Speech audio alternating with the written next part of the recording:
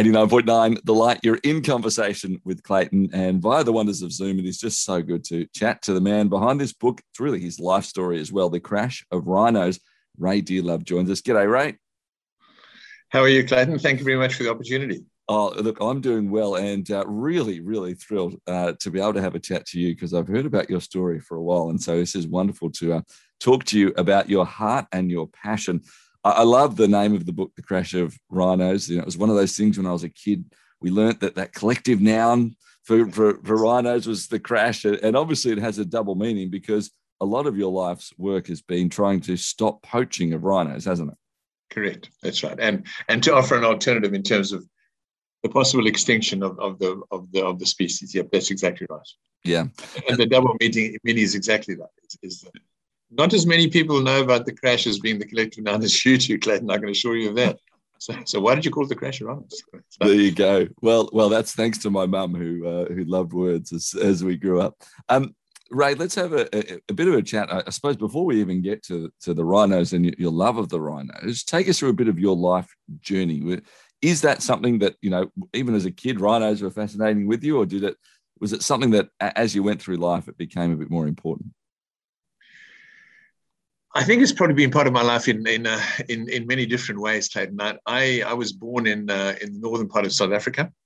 My parents didn't have a car, so we couldn't get to the beach where most people went to the ocean for their holidays, but we would I could live with my dad's best friend and go to Kruger National Park, which was within 3 or 4 hours of where we lived. And that's where I think my love of animals started. And rhinos was just but one of them. But I'm a great fan of all animals, I must say, endangered or otherwise, and whether they be Australian or whether they be American or whether they're South African. So that was really how it started. And then that evolved to a point that I would go pretty much every year to a game park and enjoy basically the peace and quiet and solitude and calm that there is when you're around animals, in my view. And that continued on and on and on. I met my Australian wife in South Africa, and she loved the bush too, thank goodness. We lived there for 15 years. Then we emigrated to Australia in 1987, the two of us with our young family. South Africa was a pretty miserable place in the mid-'80s. It wasn't a good place to be.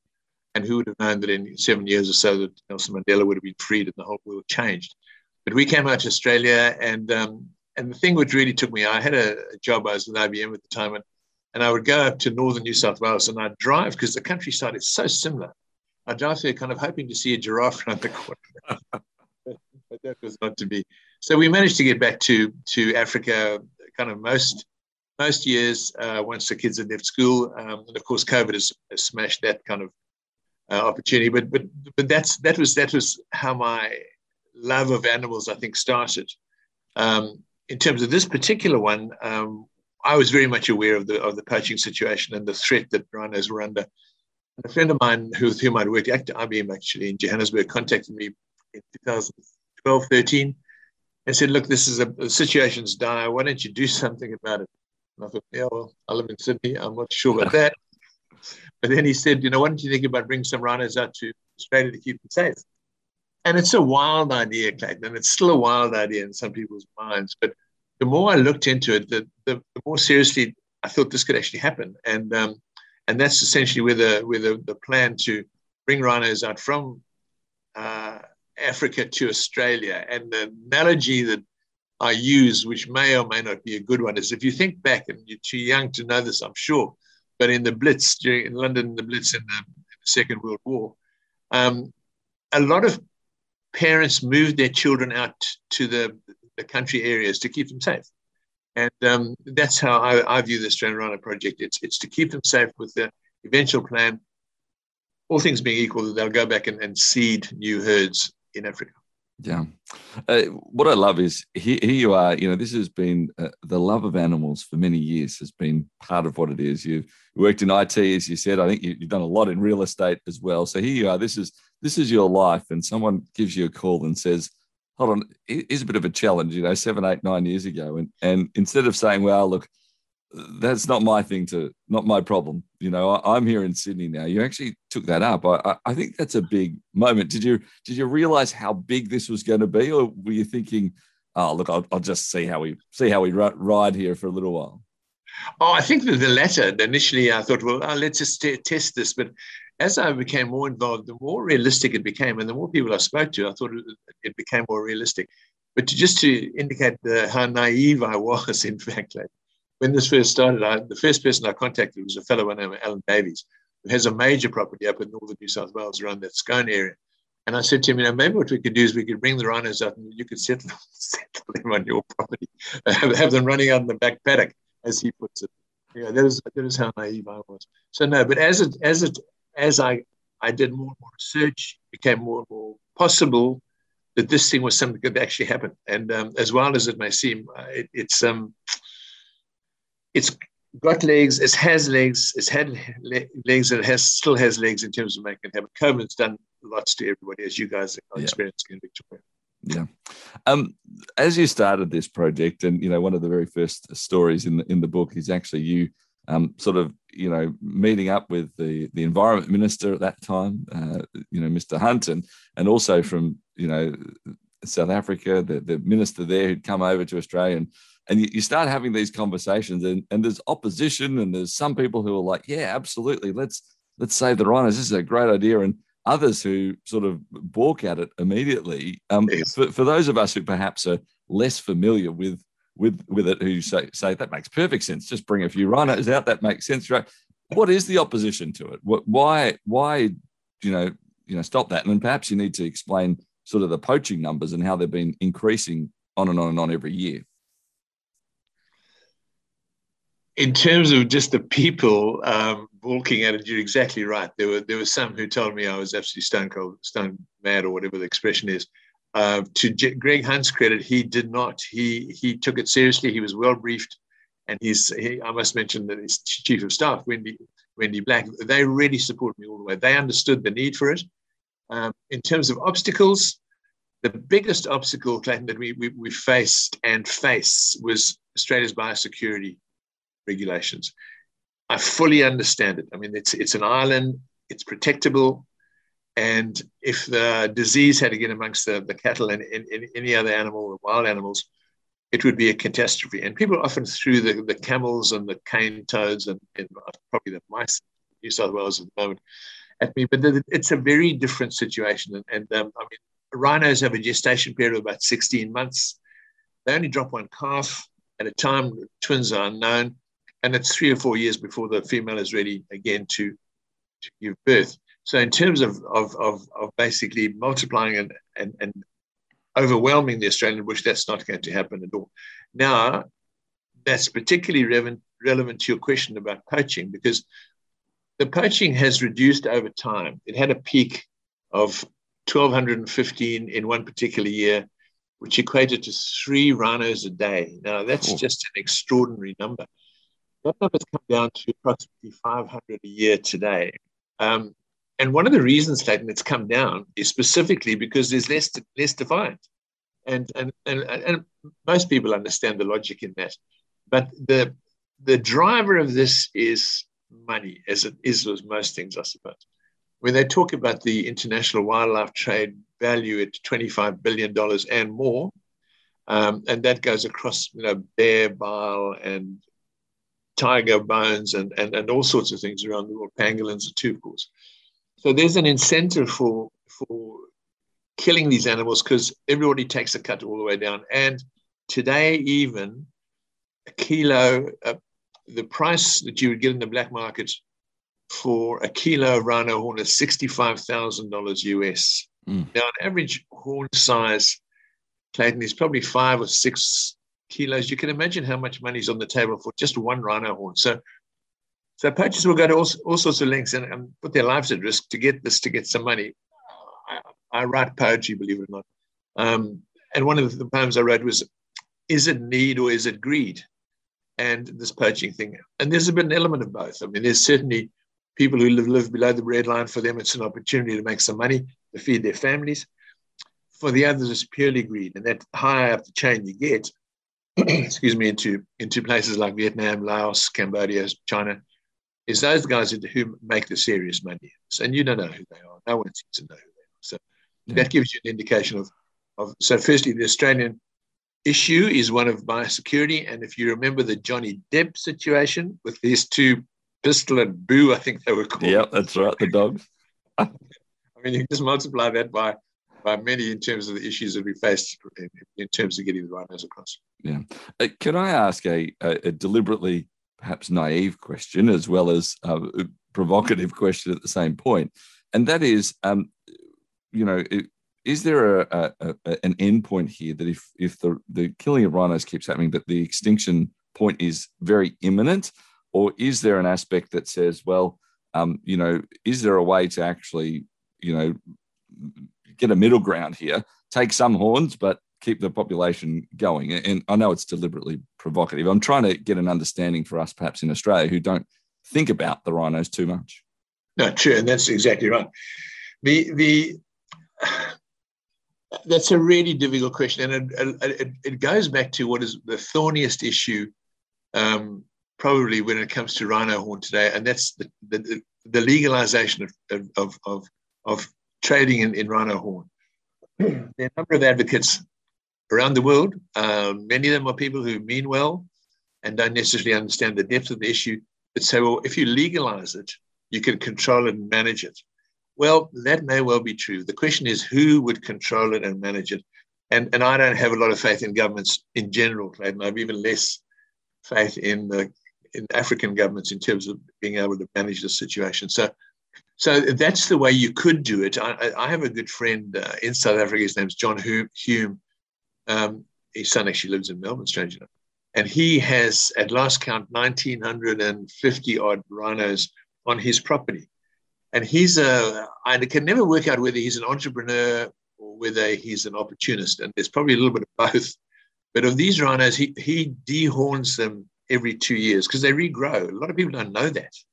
So if you had to farm them in the example you use, that could work. So he's taken the dip in this, that at some stage the trade will be legalized, and he would have, at last count, I worked out probably $100 million,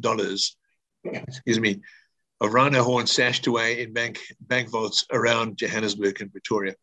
So I don't think it'll ever happen in my life. I don't think it'll ever happen because there's too much risk involved, and there's too much corruption at all levels. So I'm a little gloomy about that, and while I'm gloomy, I know there's hope.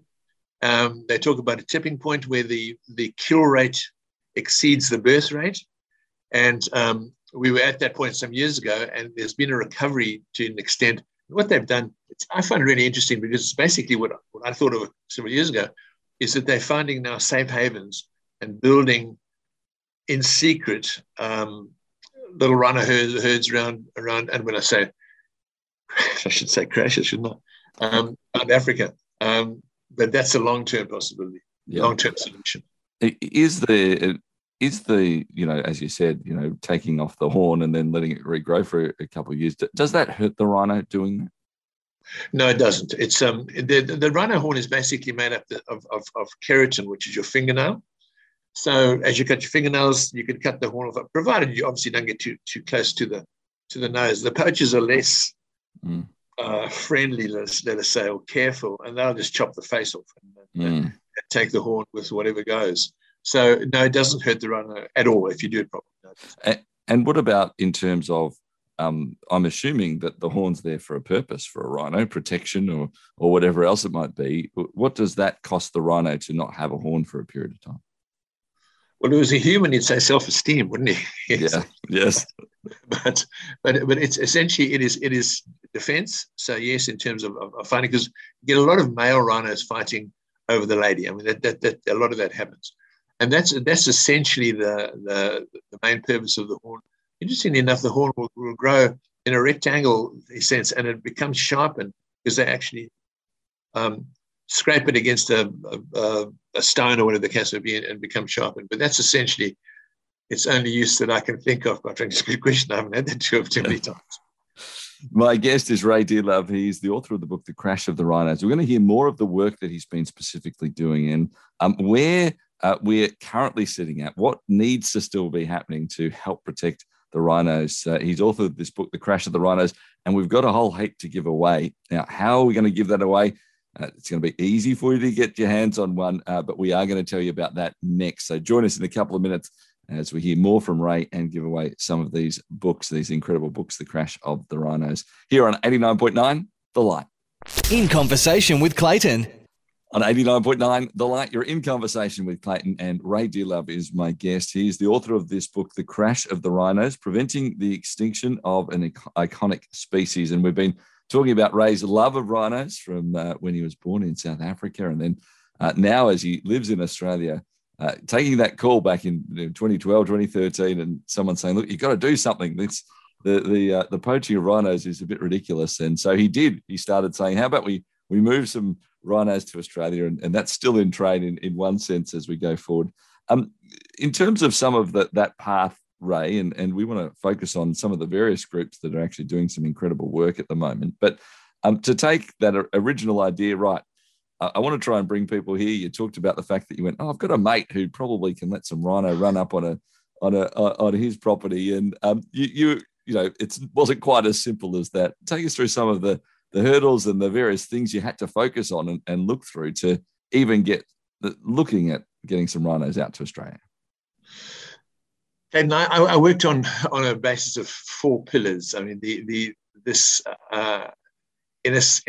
a not-for-profit today, you need to get your governance right. I mean, the Australian government, rightfully so, doesn't give money away, willy-nilly, so to speak. So we had to get the governance right, get our constitution sorted, and also, in order to raise funds, we had to get what's called DGR status, which is donor gift recipient, which you'll be familiar with, which allows people to get a tax deduction for the donations that they make. That was a very big challenge for us, because a lot of people said, and a lot of people in government said to me, why would we support an animal which is unknown in Australia? It's not a natural species, and the issue is 10,000 miles away. I mean, I took a different view. To me, it's a global issue, and it really is a global issue, because it reaches into the far corners of the earth, in both terms of the 5 species of rhinos, but also in terms of the poaching rings that operate. For example, taking out a rhino at a zoo outside Paris a couple of years ago. I mean, that's just unheard of. So my view was that it was an international issue, and that actually prevailed. So we got that. So that was the first pillar. The second pillar was getting the Australian government approval to bring the rhinos in. That was hard too, and we got that approval. There were supportive people, and there were people who were less supportive, which is the same wherever you go, Glenn. I'm sure you have that in your environment. Yep.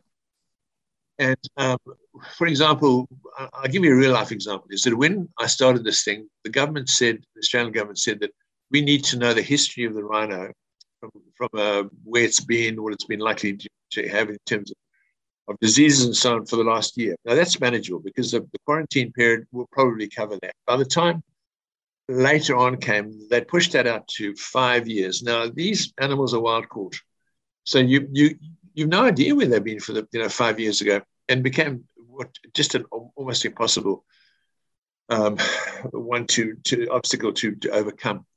But we eventually got that, and then that was kind of put in the back burner when the issues with quarantine became greater, and then biosecurity became greater.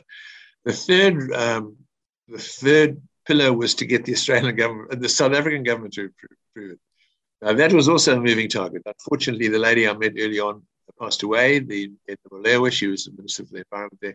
But I had a lot of support in the country from a lot of people who saw the logic in taking animals out of a really dangerous situation and putting them somewhere where it was secure for a period of time. So that again took a long time, and we would visit South Africa kind of once a year, which we'd do anyway, to go see the animals, and I'd combine that with trying my best to get the approvals. Then the next thing became sourcing national animals, and this was there again. You talk about need and greed. There were people who felt that they could put a price on the rhinos to send them to Australia to be saved, and I didn't get that at all. But I met some extraordinary people on the way through who took care and are still taking care of rhinos, and some of the veterinarians that you meet in your life, in terms of their care and empathy for an animal, and doctors of people and so on, is just amazing. And I salute them. They're amongst my heroes. They really are. So we eventually got that one. And then the fourth one was fundraising. And fundraising is a challenge. It's always a challenge. But I think if you have the right cause and if you're able to sell it with some logic, then you get support. And fortunately, and I know Melbourne's no different from Sydney, but there's a lot of expat South Africans, lots of yars here and yars there. Really, so they were very generous. But not only that, the Australians as well. And people like Jenny Gray from the Melbourne Zoo and the Werribee Zoo, who have rhinos at the moment, extremely supportive. So those were the kind of highlights of or lowlights of what we try to achieve through those 4 pillars. Yeah.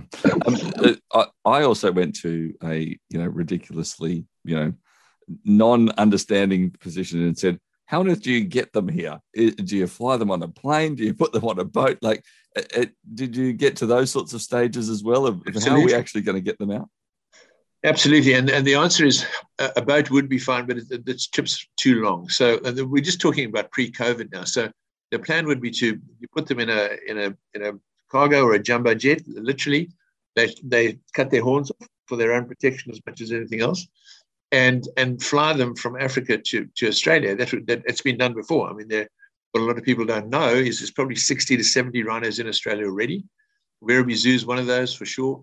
Monarto Zoo in Adelaide, Taronga here, there are those. So it's a proven exercise, which made me feel better too, because I was as concerned about you. There's no doubt about that. But I'll tell you a little story about that, actually, Clayton, which I think we will find amusing, is that I approached DHL, because I know the chap there who runs DHL, Asia Pacific, Gary Edstein, lovely man. And I put this to him, and he laughed at me. He said, no, we don't do rhinos from Africa. I said, well, okay, let's give that some thought. And I stayed in his case. And then I read somewhere that this rhino had been transported from a Czechoslovakian zoo, it wasn't in good shape, to Africa. And guess who moved it? DHL moved it. So I phoned Gary up, and I know I could hear the sigh in his voice. I said, did you read that? He said, no. So I sent it to him. So he checked it out. And what actually had happened is the fellow who's the head of DHL worldwide, lives in London. And he was sitting at his desk one day, and the phone rang. And he said, hello, Ian speaking. And the fellow said, Mr. Johnson? He said, yes. He said, it's Prince Harry. So he said, mate, it's a Friday afternoon. I'm tired. I've had a big week. Don't stuff me around. Who's calling? He said, it's Prince Harry. He said, and then he went from sitting down, lolling in his chair to standing upright. And he said, I'd like you to move this rhino, if you wouldn't mind, from Czechoslovakia to Africa. And it happened. So it doesn't, with all the nonsense with Harry since that, but it's a lovely story. So you fly them, and there's a vet that flies along with them, and they make sure they're slightly sedated, obviously. They make sure they're fed and that kind of thing. And then they go into quarantine on both sides. Yeah, wonderful. Now, people may have noticed, as you've said, that almost implying that's the plan, because it is the plan. This has been 7 or 8 years in progress, and it hasn't actually hit the first one through, but that doesn't mean you give up or the project gives up, right, on doing it. It's still the right project. It just takes time to do these things. Very much so. I mean, the risk is still there to the rhinos. And I must distinguish between the extinction of rhinos and the extinction of rhinos in the wild, is that there will always be, hopefully, rhinos in zoos, as long as they can breed and that kind of thing, and which they can. There's been some success in that. And I'm talking about rhinos in the wild. So when you go to a game park in Kenya or Tanzania, any of those, that's what you want to see rhinos, the big five. Now, to all intents and purposes, rhinos are extinct north of the Zambezi River. All those countries now, they're trying. There's some rewilding going on, but it's essentially in the wild. Did I answer your question? I'm not sure. Did I answer your question? Yeah, no, that's perfectly fine. And I think it's that aspect of, there is a difference to that, because we do go to Werribee Zoo here in Melbourne, and we go, oh, there's a rhino. So clearly, what Ray's aims is done because they're here. But you're talking about a very specific purpose around that, not just to be in a zoo, to be protected and to live in that more wild scenario, Yeah. and allow that to then, if the worst happens in Africa, to be able to then repopulate or whatever it might be. Correct. Yeah, that's exactly right. And the risk is still, I mean, the poaching continues wherever you go. They've moved a lot of their poaching from Kruger National Park to private reserves within the country. Kruger National Park is Mozambique, and Mozambique is the world's seventh poorest country.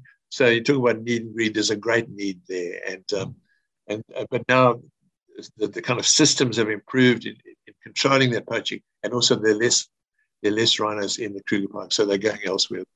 Yeah.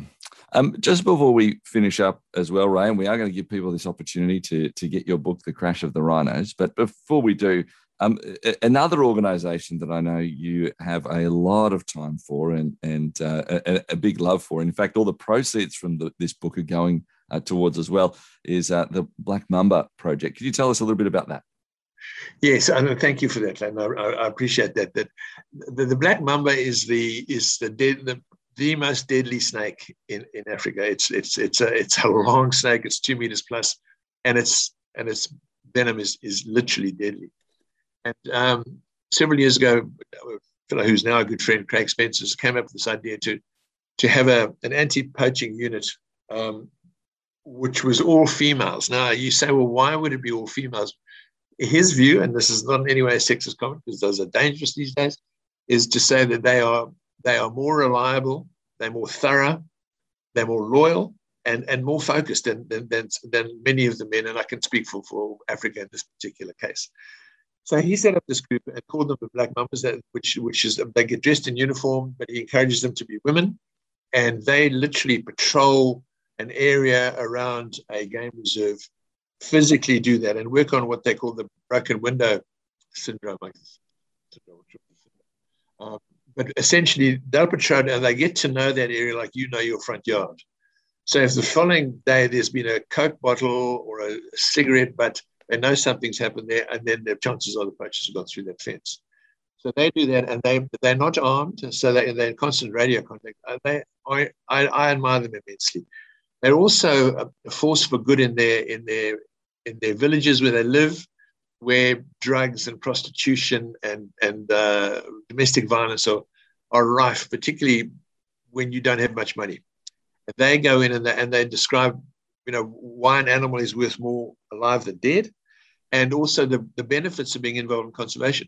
And they've had an enormous success rate. So they are very, very high on my admiration list. And so that's blackmambas.org is how you find them.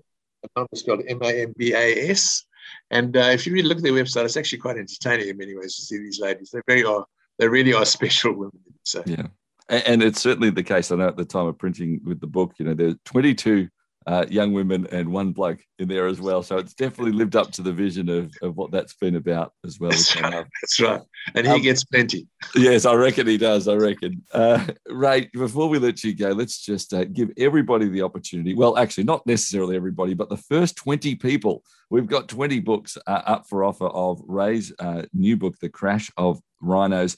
All you need to do is type the word rhino and send it to this number. Just SMS it through 0428 899 899. That's the word rhino, 0428 899 899. And the first 20 through are going to get a copy of this book. You'll need to come and collect it because we won't be able to get them all out to you, but you can come through the offices as we get and collect your book. Once more, rhino to 0428 899 899. The first 20 through now are going to be getting that, and we'll get in contact with you in the next 24 hours to let you know you are one of the winners. Final time, Rhino, 0428 899 899. Ray, thanks so much for your time, and we wish you all the best with the continued passion to make a stand, educate, inform, and actually also action the work of changing the lives of these rhinos as we go through our world, and especially here in Australia as well. Thanks again for your time. Thank you very much, Clayton. I'd just like to say that thank you to Ross Eddingworth too, who's made a lot of this happen. So if I may do that, but thank you so much for your support. I really do appreciate it. It's important. Yeah, absolutely. Yes, Ross has been a big one to connect us up, which has been wonderful. Ray Dearlove has been my guest here on 89.9 The Light.